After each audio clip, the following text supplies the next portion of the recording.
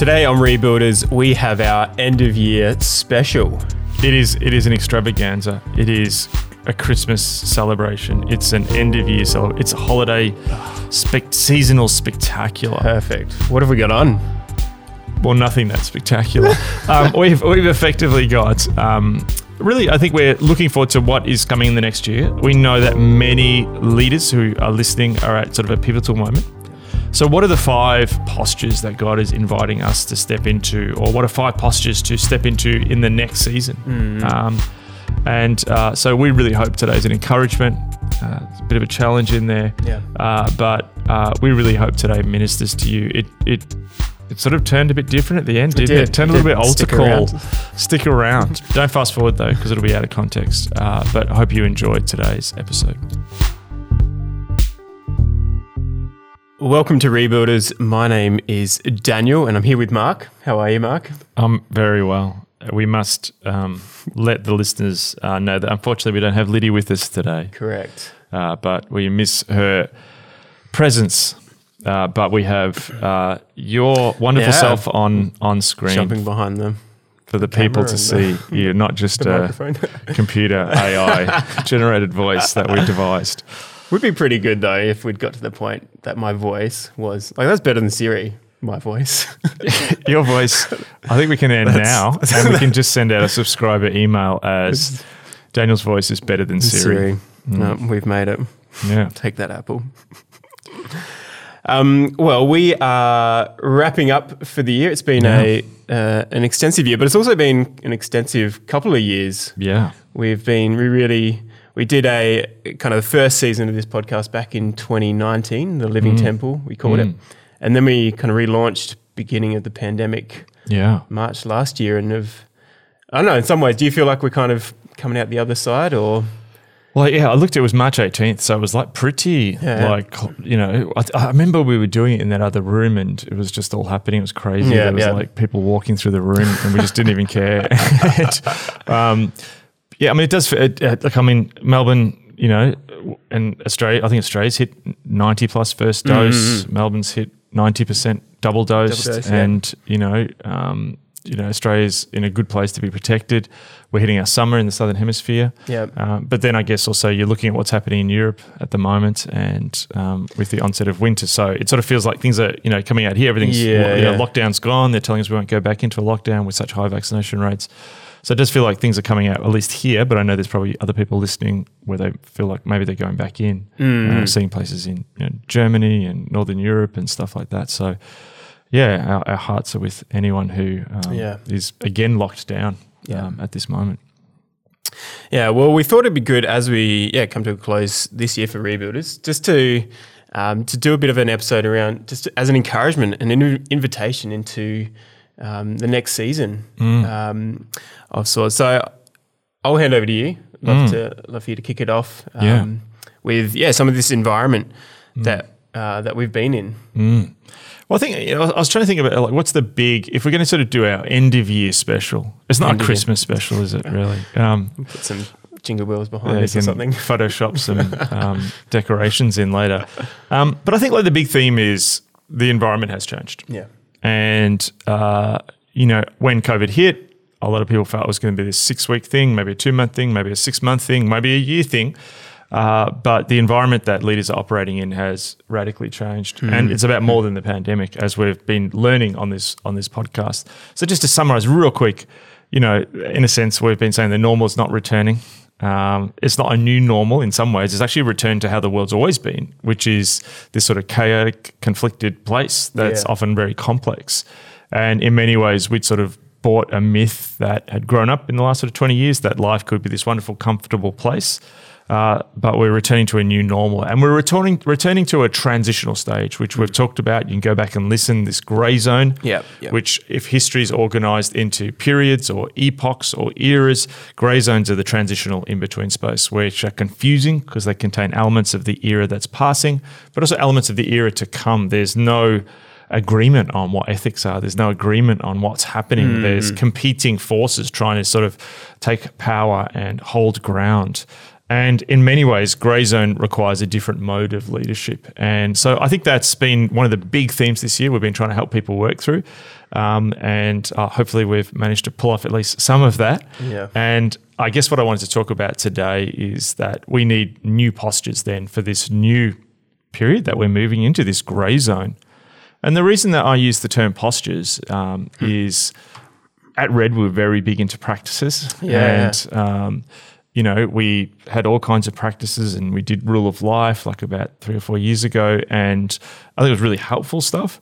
But I just noticed that when the pandemic came and the environment changed so rapidly, a lot of people found it really difficult to keep doing some of the practices that they'd done before. Yes. How do you take a sort of day Sabbath when, you know, all of a sudden you're in a pandemic and you're an essential worker or your kids are at home and, you know, it's schooling and all of these things. And so many people we heard from were really struggling to have their practices. And I realized practices are basically something that you do and that's responsive to a particular set of circumstances, whereas a posture enables you to take the correct practices as the environment may change. So in a sense, a posture is translocational. Yes. It's not dependent on the environment. So that's what I thought would be good. Instead of saying like, here's the practices for the next season, because we don't know what the future looks like. It could change radically. Here's actually some postures, which enables people to apply that in their context and in changing contexts. Great. Love that. So we've got five new postures, to step into, to consider. Do you want to kick us off with the first one, a new posture of joy? I know. It's probably not what people are expecting. Hey, I'm for it. There's something really countercultural about the idea of joy. And I feel like what has been happening in this last 2 years has been this great recalibration for many leaders and for the world.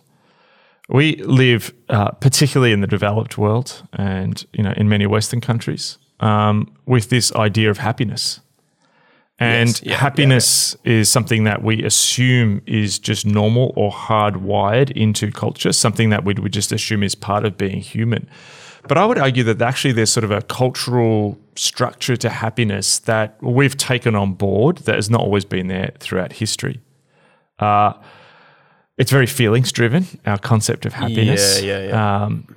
We have come to believe that if you're not feeling, or two things. One, if you're not feeling good feelings all the time, that something's wrong. Yeah. And then secondly, we've actually, I think, engendered a belief in ourselves and in our culture that it is actually possible to always find some form of happiness.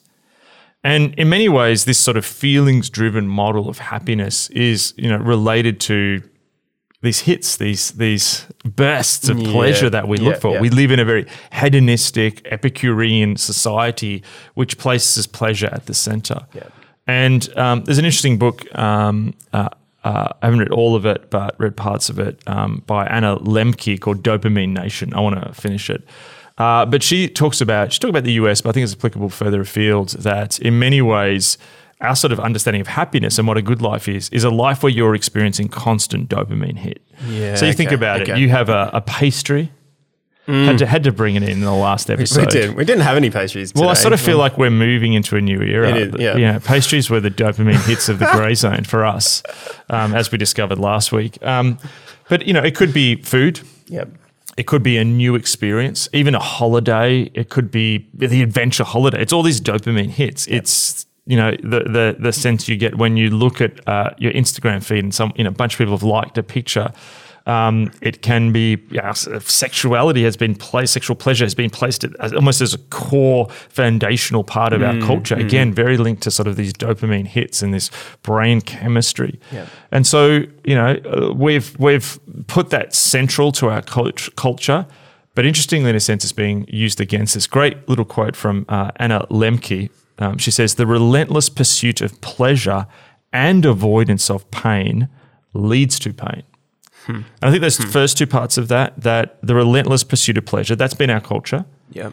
That's often how people have seen leadership, that there's this idea that has become central in our culture. Like, you know, I think about my grandfather's generation where, you know, people didn't do a job expecting it to deliver them some sort of happiness and deep sense of meaning. Yes. They did a job to put food on the table. Yeah. And but we now have recalibrated the idea of vocation, that it's something that will provide you with these dopamine hits. If you're in a job and it's not providing you with these constant dopamine hits, something's wrong. Yes. The second part of that too is avoidance of pain. That, again, so central, that we believe that happiness should always be there, that it's possible to always be happy. And if we're not feeling happy, in fact, if we're feeling the opposite of happiness, whether it's sad or whatever, there's this element that's now seen as a great tragedy. Yes. So it's almost a utopian idea around emotions that we've sort of generated.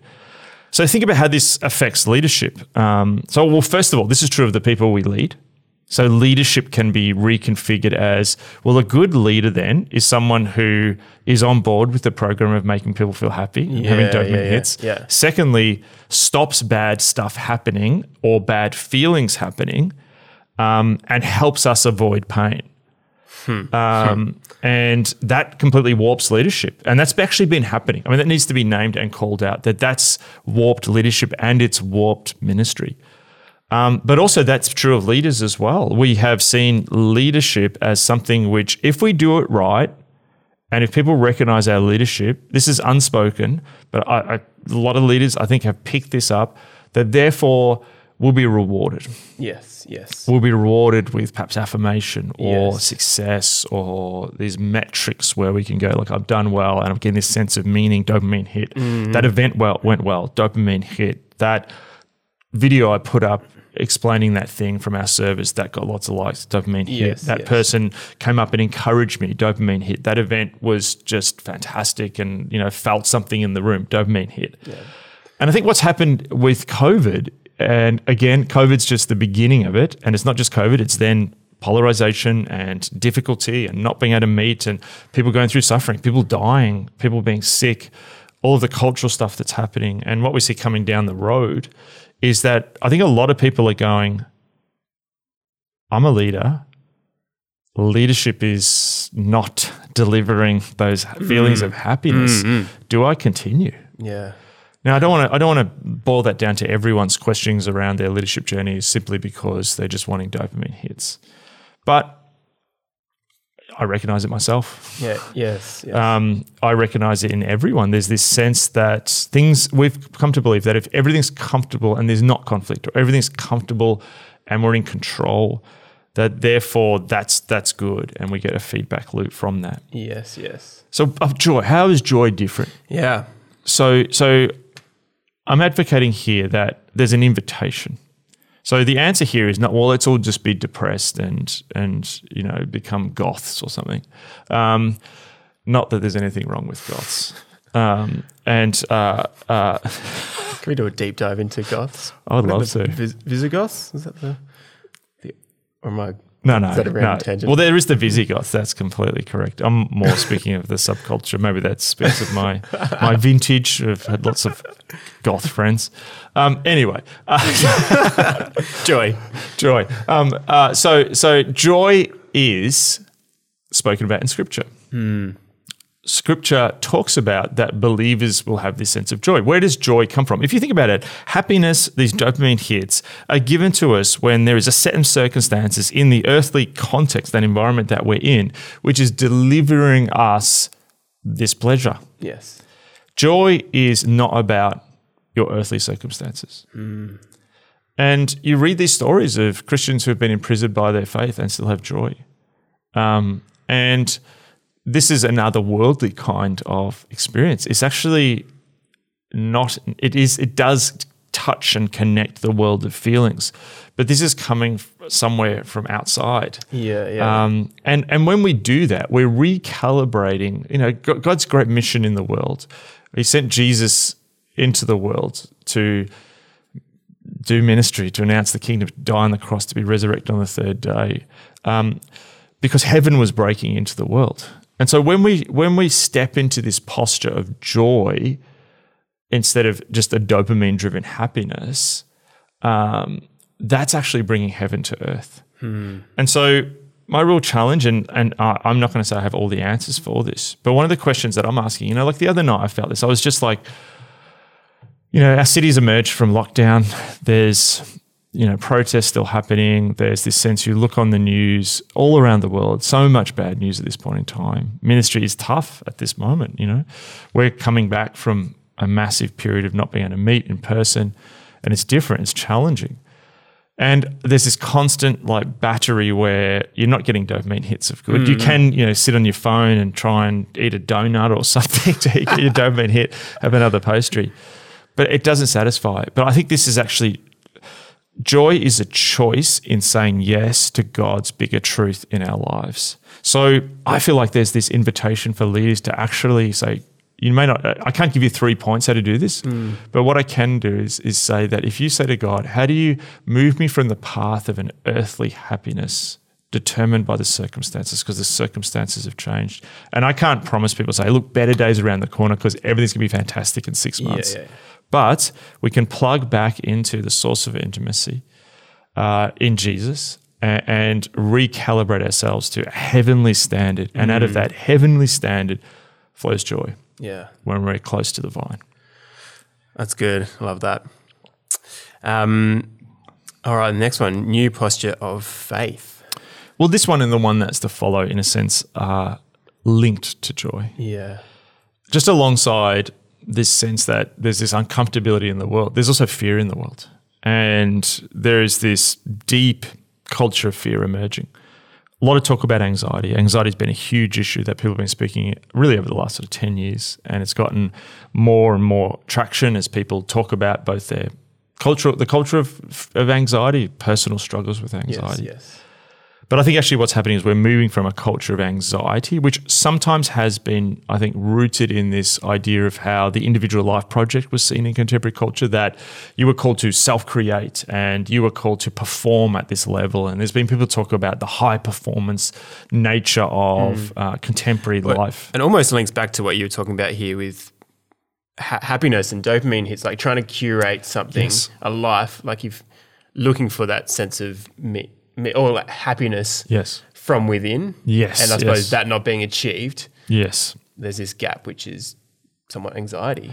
And part of it is that if you're in a highly competitive environment where people are able to project an image of success and you're not living up to that, you blame yourself. Yeah. And we've spoken before. It's a common pastoral problem in the last 5 to 10 years of people coming to you going, I feel really down about my life because I look at my friend so-and-so and their life looks amazing. And then 4 weeks later, friend so-and-so comes along and says, I'm really depressed looking at the person who you just spoke to because their life's amazing. Yeah. So there's this sort of charade going on. But essentially, I think we're moving from anxiety, and again, there's many different nuances around anxiety. So I realize I'm painting with a broad brushstroke here. But there's this sense where some of the anxiety that's cultural comes from what feels like our failings and our shame around that in a high-performance culture where we can't live up to certain standards and that it all could fall down. But we're moving from that, which is sort of almost that, as you said, that inner sense of anxiety to now it's external. Yeah, okay. COVID, polarization, this fear you see even in intellectuals around, the cultures we've known, this liberal democracy is falling, to fears around the environment, to fears around the economy, to fears around potential wars and, all of this stuff. People's fears for their children rise in this moment. People's fears that the way culture's set up, they may never meet someone, like relational breakdown. All of this stuff is tremendously filling our world at the moment. Yep. And the danger with fear is that, so that's the effect of fear. That's the cause of fear. The effect is often then fear. There's a lot of talk around triggers and all that sort of stuff today, but fear triggers something in us. And often what fear then triggers, particularly when we get to sort of faith, is that fear then often is an off-ramp on the road of faith. And what it can do is like distraction. I've read a lot about distraction and focus. And focus, you can be really determined to focus on something, a task. What will distract you is something that has a deep and powerful emotional trigger. Yeah, okay. If you had to do a task and I was, just say I got you to, write a report or something, and and then I put some music on in the background, and I was jumping around in the corner, waving at you, trying to get your attention, you may be able to block me out. Yeah. But if I said to you, look, by the way, can you finish this report? But I just need to let you know that we've had some pretty strong criticism of you come in. That's going to be real affect your future. I'll share that with you after you finish your report. You're like, hang on, tell me, because it gets us emotionally, and advertisers know this, the media knows this, that increasingly, it's we're captured by anger and fear, and it makes you click on a link. Yeah. And we're at this moment where we're seeing that fear then is an off-ramp to faith, but also it's something that will trigger us and lead us into error and even idolatry. We spoke about this last week, that the people who are on the right, who are fearing about the left, will often be pushed further to the right, and vice versa. Yeah. So I feel like this moment, again, this is, we talked about the invitation to joy. In a culture of fear where you're looking forward, what fear often comes from, we're looking at how are things going to play out and how I'm going to live my life in the next few decades, how I'm going to lead in the next few decades, how I'm going to have relationships in the next few decades, what my nation might go through in the next few decades, or the world. Yep. And I'm looking at the human earthly environment. Yeah. And if that's not calibrating in a good way, I'm then fearful. But faith is not dependent on earthly circumstances. Mm-hmm. Again, this is a recalibration to heaven. In a culture of fear where, there's a lot of stuff, there's a lot of red lights flashing on the dashboard right now. And that means we can't look to the future and have an earthly faith. Faith in my country's good institutions, faith that the world leaders are going to do the right thing about the environment, faith that we can confront coronavirus and deal with it. If you haven't got faith in those things, that's understandable. But what then biblical heavenly faith is something which comes from outside of us. It comes from God. It's not just based on the environment and our prospects looking good. So I believe for leaders, there's this opportunity when there is so much fear around you. You've got people in your congregations coming to you with fear. You've got people who you lead coming to you with fear, family, friends, even yourself, that there is this invitation to first reorientate yourself around a faith that transcends the environment and the future prospects, and others will look to that and be led by that example. Yeah, that's good. And I think often, fear really is a realization of loss of control. Yes. And faith is often a similar thing, but we're called to it. We're actually handing over control to something bigger and more powerful and in control than we could ever be. Yes. Which is, I think, it really helpful. Being able to move from fear to faith is actually not a big jump. It's just a posture change. 100%. That's good. Next one, new posture of hope. A New Hope. Which one was that? Which Star Wars? That was the first. I know it's not the first because it was the prequels, but they don't count. Okay. It was the original. The fourth made. The fourth made. No, the first made. Oh, was the first made? Was that the... Yeah, New Hope, Star Wars, A New Hope. Oh, okay. Yeah. Oh, there you go. I've seen it. Don't know the universe behind it, though. Anyway, a posture of hope. There's Star Wars fans getting angry at you as we speak, sorry. creating a culture of fear and anger.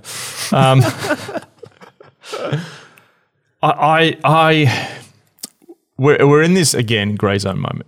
And as I said at the start, two things can be happening in a grey zone moment. There's particularly a sense, I think, which sort of emerged in the last decade of hope, this high expectations, particularly for, I think, an emerging generation, particularly for many millennials, but also many others, that, hey, we can change the world. If you look at, we talked about, I think it was last week or the week before, Obama's campaign poster, sort of iconic poster of just the word hope in his face. Yep.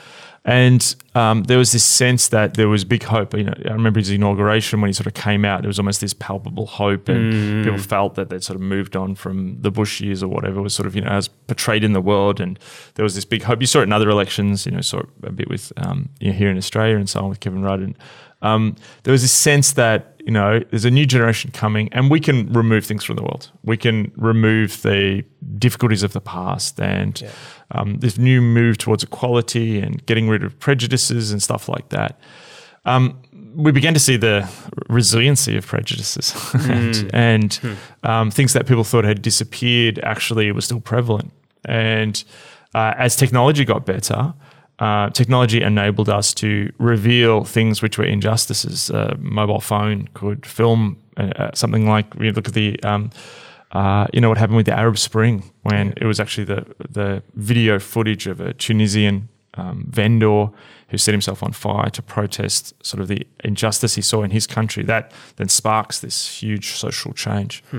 And so there's this sense that the world could change. Occupy Wall Street, so many different movements in the world, Black Lives Matter, so many different things, Me Too, all of these different movements, farmers' rights movements we saw from everywhere from the Netherlands to India. And so there's been this big move of hope. Yet at the same time, there's also this increasing sense of despair that these things aren't changing, that they're more resilient, and almost the response has changed. It's sort of gone from this broad-based coalition of we can change the world to an increasingly sort of fractious, sometimes sort of pitting people against each other response to try and change what's happening in the world. And a lot of the ways that we've spoken about and responded to the things that are difficult in the world, have actually taken almost bigger pictures. The picture of the world increasingly has grown that the world is overrun with prejudice and racism and sexism and economic corruption and all these things. And there's an element, so that the programs that we've been set in place and promise that we can eradicate these things. If we look at this from a biblical perspective, we've got to look at it in two ways. Number one is the discovery that many people have felt coming of age into the world that sin is prevalent, it's everywhere, it's individual, it's structural, it's systemic. Romans tells us that the world has fallen short of the glory of God, and that is everywhere that human culture touches. Yeah. That's the story of the fall. So in a sense, we've seen, yes, the world is fallen. It's not just all a wonderful Disneyland experience and all the things that we struggled with are not all in the past. That was the great myth of modernity.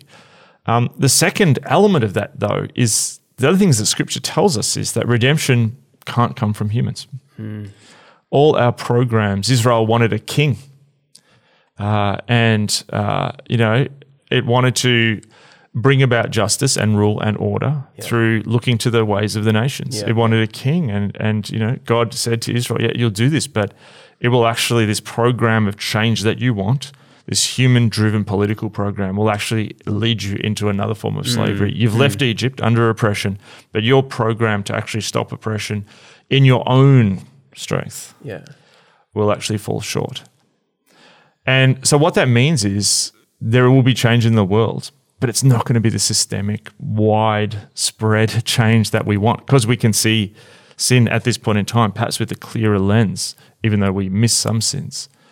And so I predict that what we're going to see is a coming crash of nihilism when it may happen in 5 years, it may happen in 10 years, it may happen in 20 years, but there's a sense where this great hunger to move these things from the world, that the world isn't getting better. The great progress myth of modernity is looking more and more fraught.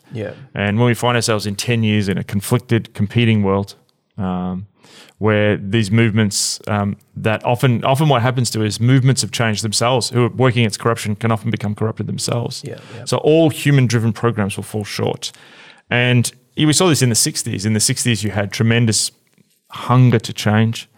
And then by 1968, it felt like the wheels were falling off from the Manson murders to the Altamont Speedway Rolling Stones concert. And it sort of then went into the 70s of, it just felt like things got more corrupt. And then sort of the, individualism of the 80s or whatever you want to call it. And there's this sense that I think that there is a hopelessness coming. And it's already here. So again, too, this is another invitation. If we need joy, a heavenly posture of joy, if we need a heavenly posture of faith, we need a hope that does not come from earthly standards, from the nations, if you like. And so, I think that there's this invitation at this moment as we fall into a culture of perhaps growing hopelessness, As you know, some people have said the coronavirus and how the world's responded is a test run for what comes with the environment. You know, the challenges are coming, the decay of institutions, and so again, we're invited not to look at through these things with an earthly lens. We're called to actually hold on to a biblical hope that comes from heaven into the world. And our hope is not in a political program. Our hope is in Jesus. Yeah, it's good. And it comes as a baby. The hope comes into the world as a baby in a manger. It feels vulnerable and it feels small and sometimes insignificant compared to these big global issues. But actually that baby grows into the Messiah and the Savior of the world. And his death on a cross, which there weren't big crowds watching, the rising from the grave that happens, and Mary mistakes Jesus for the gardener in this completely surprising way. That's breaking out at this moment. That is our hope. Our hope is in Jesus. Our hope is in kingdom. Our hope is in God bringing history towards his ends. And so I feel like we need to then push into this hope, which is going to be countercultural. There are going to be voices of doom. And, I know that often the stuff that we talk about on here is challenging, but it's always pushed back to the hope is in Jesus. If you're coming away from listening to Rebuilders or whatever going, actually, I think we can pull this off. No, you can't. That's the depressing message. But with Jesus, you can be used by him, and he's going to bring history towards his ends. So the countercultural hope found in following Jesus' way and his kingdom and the breaking in of salvation history in our world is countercultural yet stubbornly infectious. Is everyone going to follow it? No. Are people going to get nihilistic and panicky and despairing? And maybe that'll be like the 60s where they turn the search inwards, or maybe they'll turn back to money, or they'll sell out their values, whatever it may look like. There will be people who do that, but there's going to be a remnant, a core which presses into that biblical hope. And we need to be leaders who are filled with hope, not rubbish like self-helpy, you can do it, motivational speaking hope, but actually biblically grounded, eternal, heavenly sourced hope. And so I feel like, just last comment on hope. Hope is I wrote a book, Reappearing Church, which is all about the hope for renewal. And I think when that book came out, it responded to a real hunger for renewal out there. And I think there's a lot of people who are like, man, the culture's looking bad, secularism's here, this is going to hurt. And so please, renewal come soon. Revival break out now. Awakening come yesterday. I am fully prepared that it may not come on my timetable. And so what I feel this season of hope, I think biblical hope is a combination of perseverance, where I'm going to keep believing in renewal and awakening. Even if the world gets darker, I'm still going to believe in the dawn. And also expectation, because there's a danger that perseverance, eventually can turn to dismay. So we need a combination of perseverance, if it's on God's timetable, not ours, and expectation. Perseverance and expectation is the kind of biblical hope we need in this season. Oh, I love that. A passage I read a couple of days ago, which I think captures the posture of joy, posture of faith, and posture of hope. I think I'll just read before we move into the next posture. 1 Peter 1, verse 3-9, praise be to the God and Father of our Lord Jesus Christ. In his great mercy, he has given us new birth into a living hope through the resurrection of Jesus Christ from the dead, and into an inheritance that can never perish, spoil, or fade. This inheritance is kept in heaven for you, who through faith are shielded by God's power until the coming of the salvation that is ready to be revealed in the last time. In all this you greatly rejoice, though now for a little while you may have had to suffer grief in all kinds of trials. These have come so that the proven genuineness of your faith, of greater worth than gold, which perishes even though refined by fire, may result in praise, glory, and honor when Jesus Christ is revealed. Though you have not seen him, you love him. And even though you do not see him now, you believe in him and are filled with an inexpressible and glorious joy, for you are receiving the end result of your faith, the salvation of your souls. And I love that because it points to something that's beyond us. It's beyond this world. It's I know just reading those words right now. I'm just like I feel the Spirit kind of beckoning me to something greater, to lift my eyes. And yet you realize, like, when things aren't looking great, those scriptures come alive. Totally. I mean, I remember in high school, I was not the best student, and I remember wagging, which is a term we use in Australia, wagging, which is like bunking class or not going to class, skipping class, whatever you want to call it. But I would get fascinated by things, and which is still happening. So weird. And I just was, I sort of became quite serious. Sort of God intersected in my life at around sort of 17, and I think it was in my final year of high school. And I remember just like becoming really fascinated with the civil rights movement in the US. And I remember reading all these books and nicking off to the library and reading them when I was supposed to be in class. Read everything in my high school library. But I remember what captured me was in the civil rights movement, the story, particularly for the African American church in the US.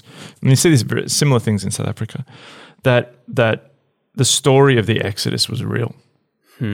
For people who hadn't experienced that discrimination, that sense of being in exile in a country where it was your country, but you're in exile because of your race. There was this sense that, when you read the story of Moses, when you read Let My People Go, that wasn't an intellectual theological exercise. That wasn't just like, I'm trying to get my head back to that time. There was an element that the experience they were living through connected with Scripture. And I think we missed that Scriptures come alive in moments when things look great. And I don't even want to compare. I'm not saying our moment in any way for many of us is even comparable to what people went through in the US through, that experience, or in South Africa through apartheid. But there is something that I just noticed there's a resonance to these stories and Scriptures when I can't put my hope in an earthly thing. Yes. And they come alive. Yeah, I've read that before. But as you're just reading it, looking at in this context in this moment, there's the Spirit quickens our hearts as we hear the Word, and the Word creates new worlds. Yeah, that's good. And I've definitely, that's been so much of my experience this year. And I embarked on reading through the Bible in a year, beginning of the year. And just I think particularly I struggled to engage with the Old Testament in many ways, but this year I think it's come to life in a new way. And it's pointing to God in who is in control and who does see His people and who has the end in mind, and all these kind of things that I'm like, that's actually really relevant and important in my life, in our world right now. Absolutely. So back to Scripture, always a great place to start. Totally.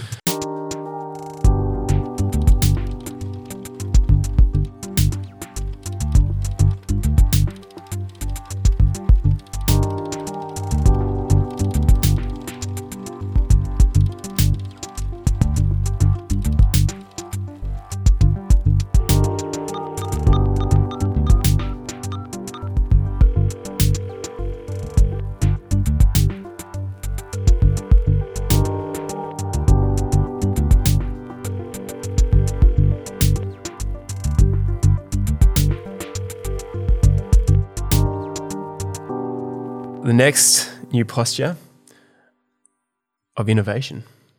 Posture of innovation. And what I don't mean is like theological innovation, that, we need some new theology where we reinterpret the Scriptures which we just spoke about through some, contemporary 21st century Western lens. Because, as we've seen throughout history, the minute you wed the age, you're divorced in the next. Yeah. But what I'm talking about is, again, what we've been talking about here is recalibrating to the eternal. Now, if you recalibrate your life to the eternal, if you have an eternal vision, that will make you continually relevant in the temporal. Yes, okay. Our fear is that, if we believe these eternal things, we become irrelevant in the present. It's actually the opposite, because it gives you a viewpoint to view your culture, to view this moment, to view everything from the true story and something that's outside of all the idolatrous false short stories. And so there's an element that the eternal Word of God, God's way, God's story, God's salvation history that we're part of, our relationship with Him, our connection to heaven that we get to participate in through Jesus who sits at the right hand of the Father, is actually this greatest source of creativity that there possibly is. And the eternal in the temple always sparks innovation.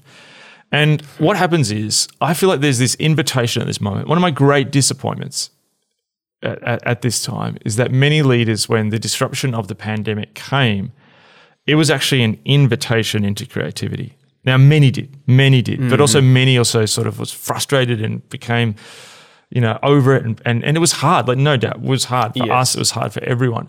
But there's an element that one of the great rules of creativity is that limitations can act as creative stimulations.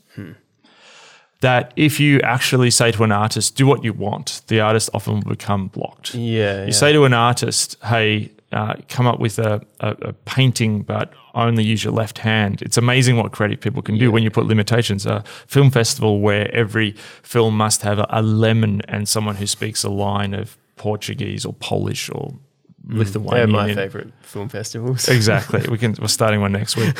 But it's weird. Like if you study creativity and how it works, when we have limitations, we're forced to think differently. We're forced to come up with creative solutions. When there's no problems, there's no creativity.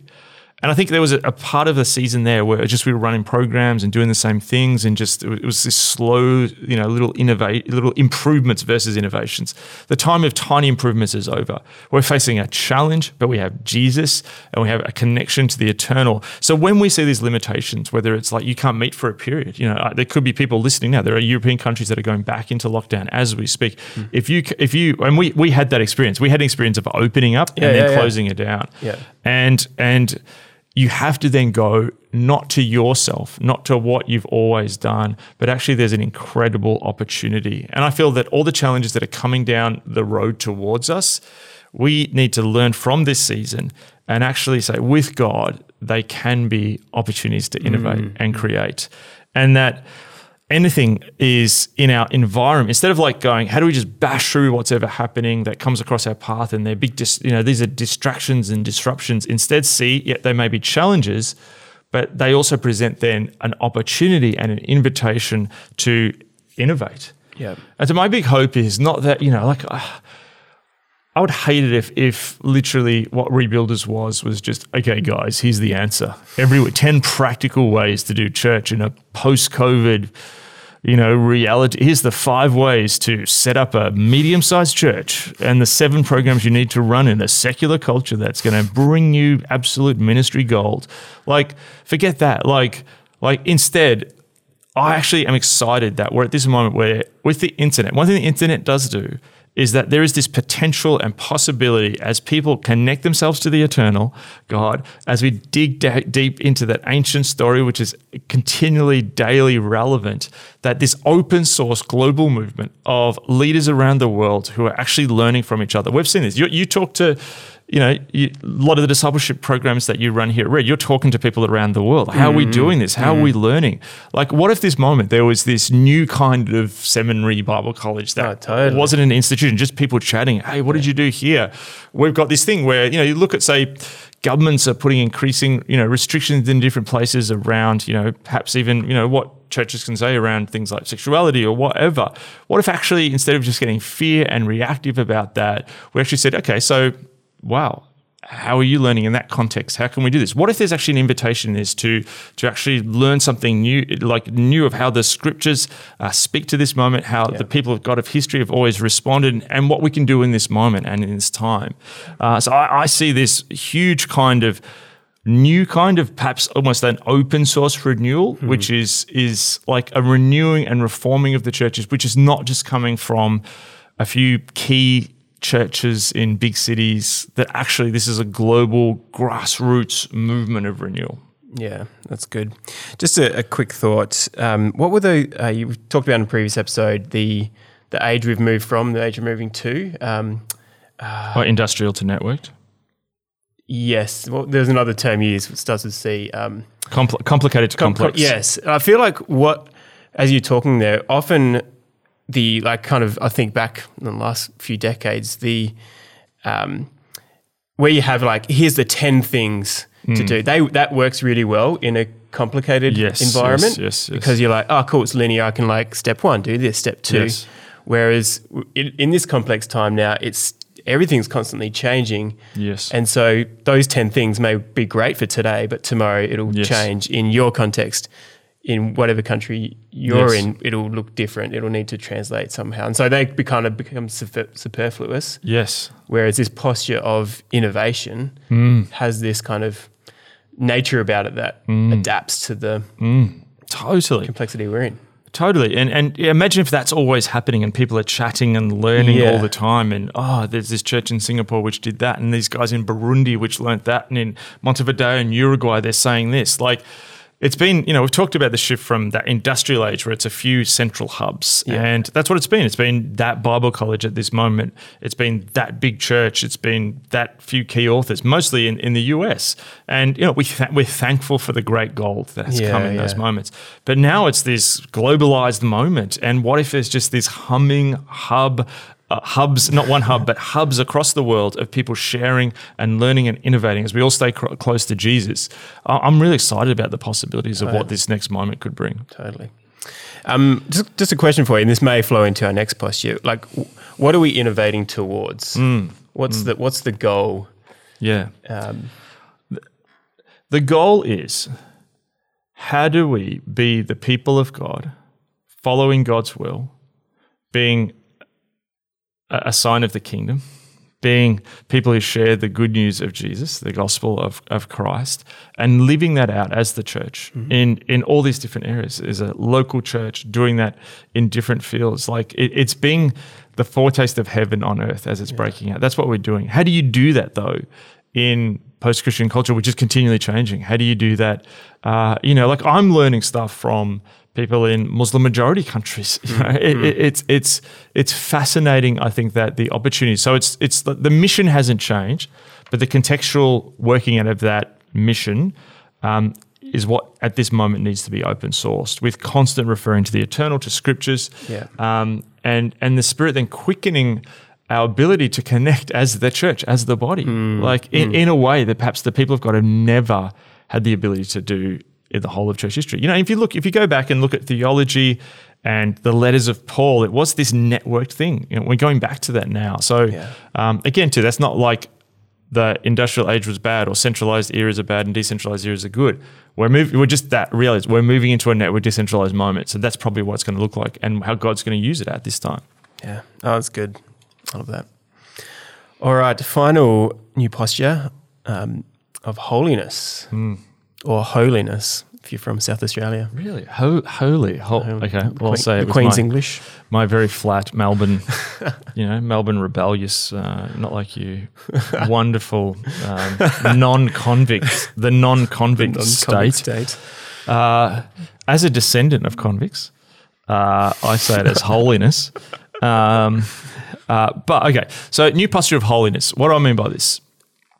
So first of all, the first hearing of this is as the world increasingly becomes chaotic in its ethical framework. Like there is no dominant ethical framework increasingly in the West. Like people talk about, like, yes, there's the politically correct thing, but there's different definitions of that. And it's changing continually. There's people who are pushing back against that. There is we're increasingly moving from a centralized ethics to a decentralized ethics where there's multiple competing frames of what is doing the right thing and doing the good thing. That means you are continually confronted by the pushing of the envelope in everything at the same time, while the religious spirit coming in secular forms at the exact same time, irreligion and religion all at the same time on hyperdrive in the metaverse.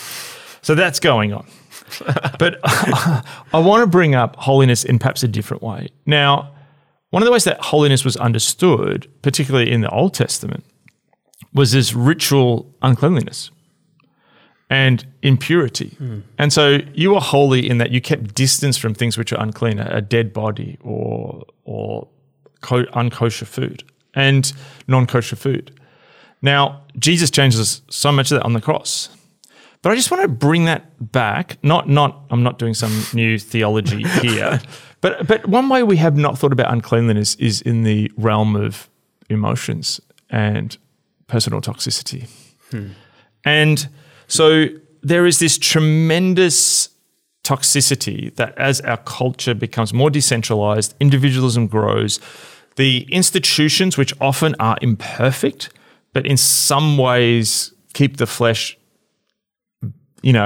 restrained, as they decay, that there's this increased atmosphere of anything goes toxicity, particularly in the West too, as you've got this very therapeutic-driven culture where this language, where increasingly we're focused on our inner feelings. It's a feelings-driven world. That's not how every culture's been throughout history. It's a very Western thing. You know, people like Philip Reeve have spoken about this.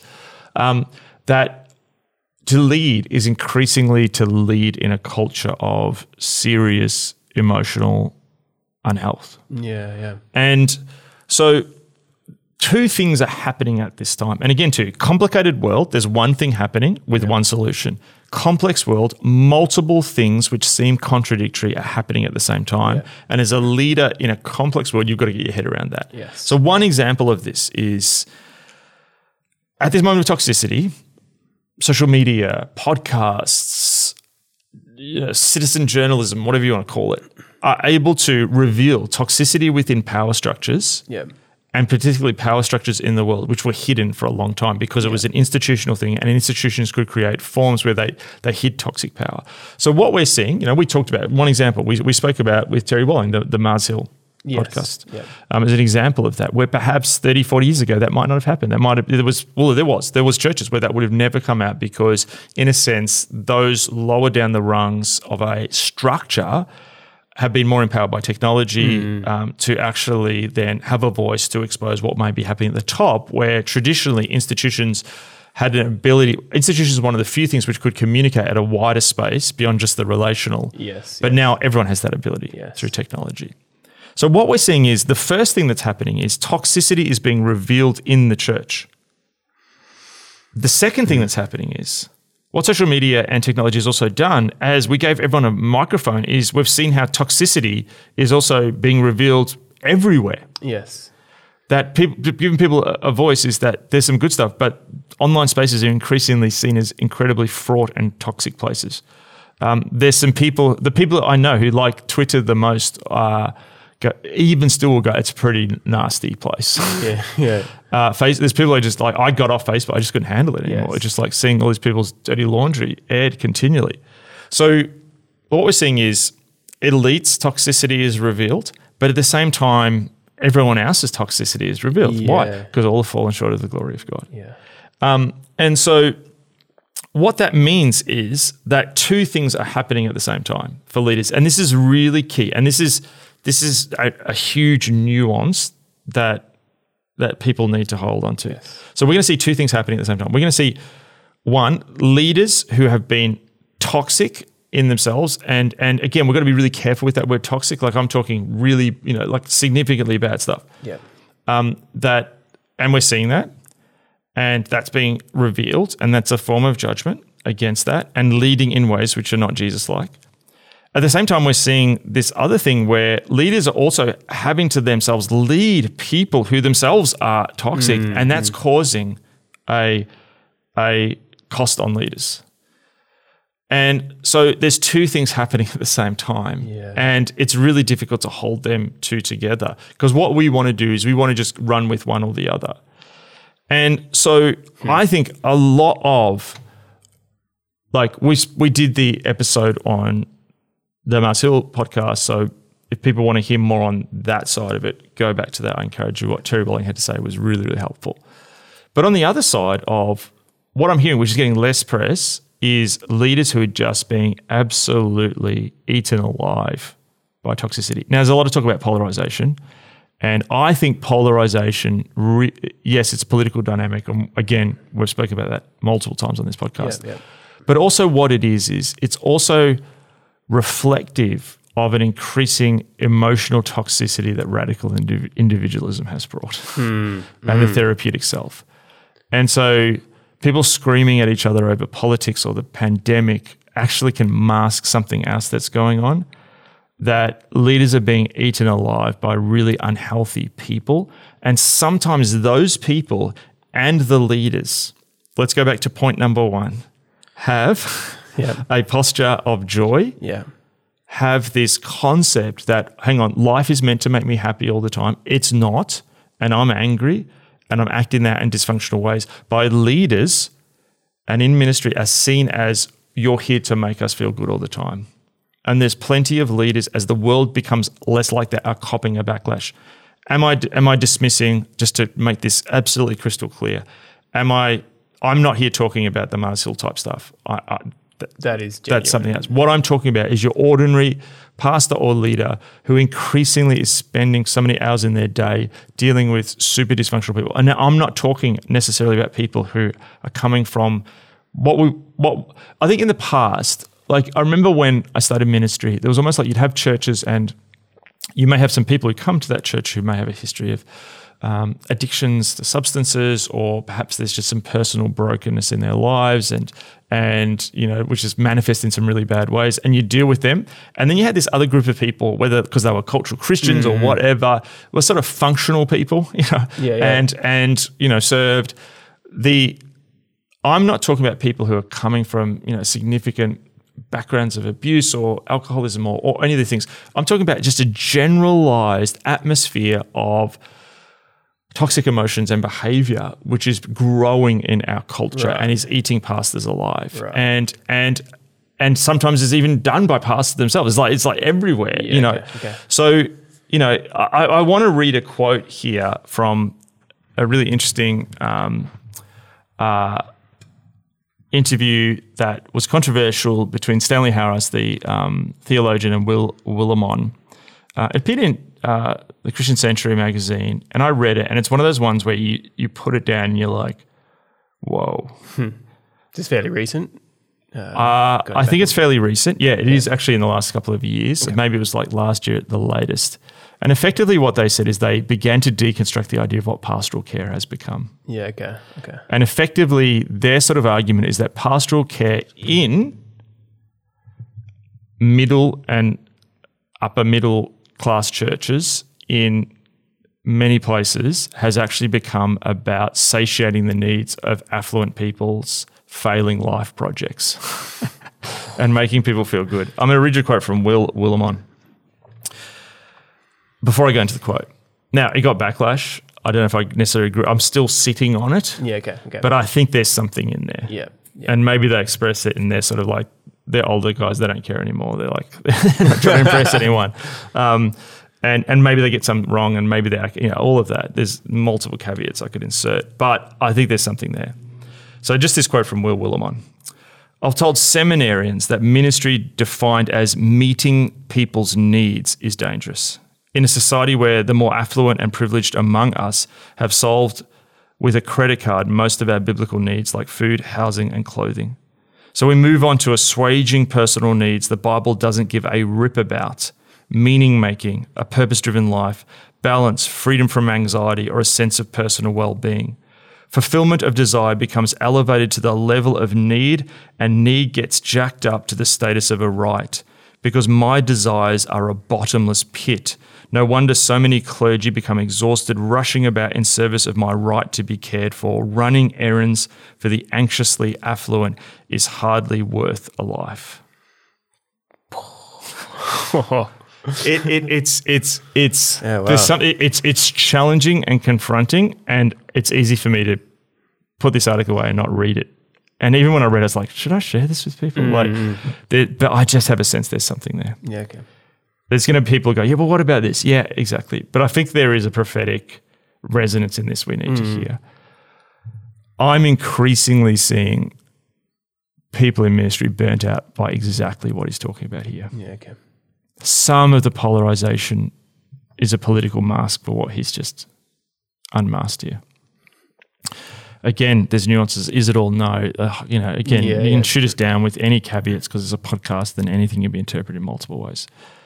But I feel there's this sense that there's a real moment coming out of, or coming into this grey zone where the world, which promised us this environment to realise our individual radical plans of life, to assuage all these things, that people are profoundly disorientated. And ministers are copying that. And yes, there are ministers who have been toxic and made mistakes and all of that. I'm not talking about that. I'm talking about good men and women who are listening right now, who have literally had their butts kicked. It'd be interesting, I think Hauerwas or Willimon used the example of it's like being attacked by a duck. like slowly killed by a I duck. think He's just like, last week, if you think of duck, I've been bitten by a duck. I got bitten by geese once at the park, and You're it okay? didn't. I'm okay. I've lived. Didn't like break any skin, but it was just like this hard thing. And it's just this slowly week after week of people who want you to meet these middle upper class 21st century self-actualization needs. Yeah. Does the Bible call you to meet those needs? Yes. And because we don't meet those needs, there's then this codependent cycle where people lash out when we don't. Yeah. And I just feel that part of this great resignation that we're seeing in the church, there's elements around the pandemic. Yep, there's stuff around politics. Absolutely. Yes, there is perhaps reasons people said yes to ministry and they've been taken on a discernment process of whether they want to say yes to this. Perhaps they've been goaded into it when it wasn't the right thing. All of that, again, a million caveats. But I actually think there's part of this is just people are like, I didn't sign up to this. Mm-hmm. And I want to say you don't have to. Like, now, earlier, I'm just going to share a background thing here about our podcast and Daniel's interactions and I before. Before you bumped into me as you were setting up and I was coming out of my office and I was like, good day, sir. And it was a bit of an awkward greeting. The reason why was I had just seen an article on the news. Now, I look at a lot of news and increasingly you see things like this. There's terrorism and horrible things happening in the world. You become desensitized. And I'd just seen like a video in an article and the reason I was awkward because I'd actually been weeping. And I was sort of like pulling myself together. Oh my goodness, you're weeping at a news article. But it was just like a particularly devastating video I saw, which it wasn't about violence, but it was effectively, and I won't go into all of it, but a young boy who'd been neglected by his parents and had passed away in the UK. And there was a video of a home, there's like those videos which have for kids. And he was by himself and he passed away not long after that. And he, through neglect, and he was basically like saying, and you could hear him on the video saying, no one loves me. My parents don't love me enough to feed me. And I watched that and I was wrecked. And like, because that's not just his story. There is in our suburbs and neighborhoods, there's people hurting like that. Yeah. And so what am I saying here? I'm saying don't do pastoral care. No, more than ever, we need pastoral care. I think of the need at this moment of tremendous emotional toxicity, the cost that has on children and families and people. And so I think about leaders at this moment, and we can have this huge conversations and talk about the metaverse and talk about the big programs we should be doing and vast church planting enterprise and all this stuff. And all of that's, that's important. But I just sort of have this sense that at this moment, there are people listening who perhaps are discerning, do they keep going, and who feel profoundly discouraged at this moment, who feel like they're being attacked by ducks or perhaps more vicious creatures, who are not overt. Maybe you've not been perfect and maybe you look back on your leadership journey and there's things that you've stuffed up and messed up. But I just thought of a picture that's in my mum's lounge room. And it's a picture from the 19th century. And I think it's on a bridge in London. And it's during the Industrial Revolution. And I'm about to cry on a podcast, goodness me. Yeah. There is this Salvation Army officer, young woman, picking up a sort of starving boy on this bridge in London. And that's what we're called to do. That's why we need leaders to go on. That's why we need a renewal. There is so much sin and brokenness in the world. And so sort of like where we get to at the end, I don't want Rebuilds to ever be some giant intellectual, self-congratulatory, listen and wow your friends with the latest crazy trend happening in the world or theory or whatever. All of that stuff is done purely to help us think well and discern the culture. But at the end of the day, it's not just about head, it's actually about heart. Yeah. And there's so many good people listening. And it's not about the size of your church. It's not about how many people in your church think you're the best leader in the world. What it is a heart after God, and a heart after God's justice, a heart after binding up the broken and the poor. And there are other boys and girls out there who need our love, men and women who are hurting, and this world is hurting. And the answer is Jesus living through you.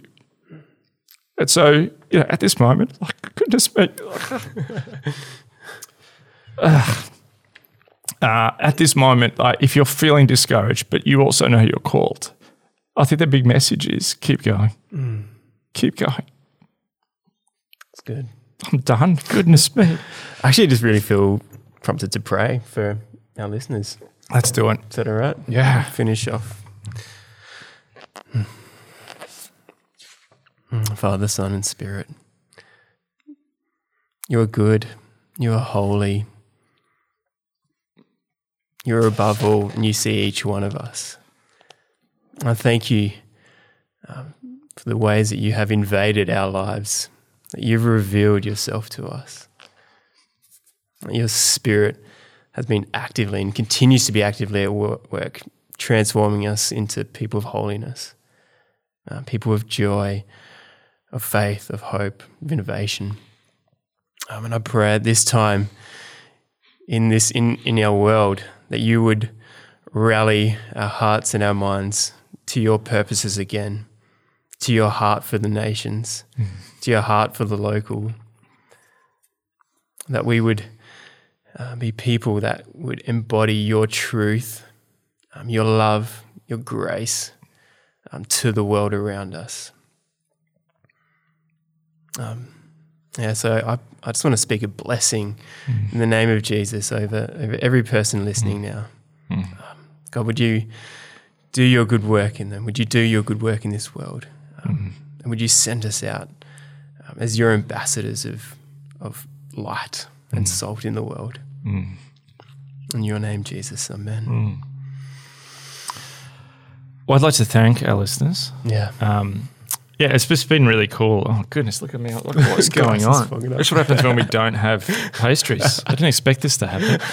Goodness me. I don't think I've ever heard a podcast where someone's like, becomes emotional, starts crying. And it happened to me. Why me?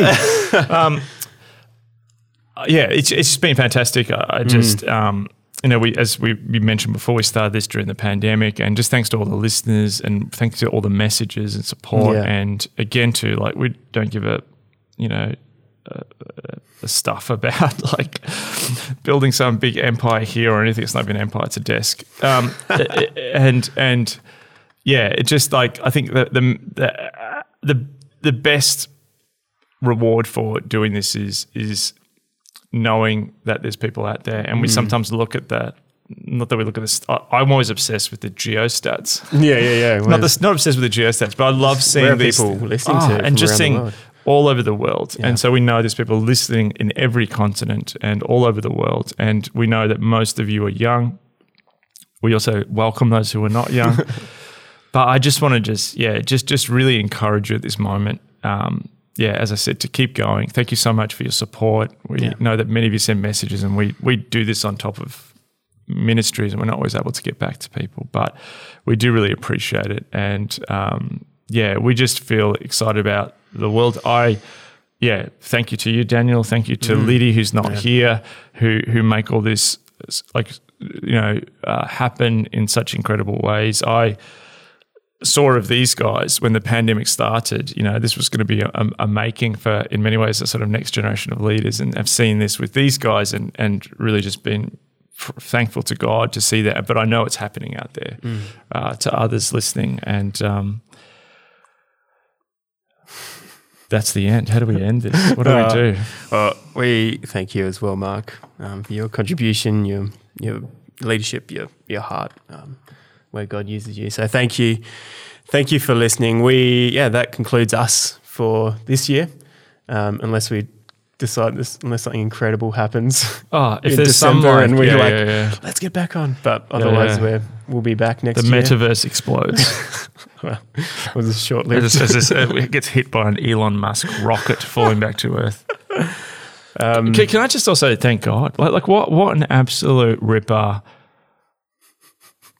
God we follow. Like I know that sounds funny. So Aussie. Sorry, that was so Aussie. But it is like, yeah, if you just think everything we've gone through the last 2 years, like it's just, I would have thought, if you told me this was coming and here in Melbourne, we wouldn't meet for this long as church, I just sort of thought we'd be down and out. But like, look what God's done. Just incredible what God's done. So, all praise to God. Amen. Well, thank you for listening or watching. You can find out more by heading to rebuilders.co, subscribe to our mailing list, or support us by leaving a review or a donation. Until next time, it's been a pleasure. Merry Christmas. Happy New Year. Yeah. Catch up.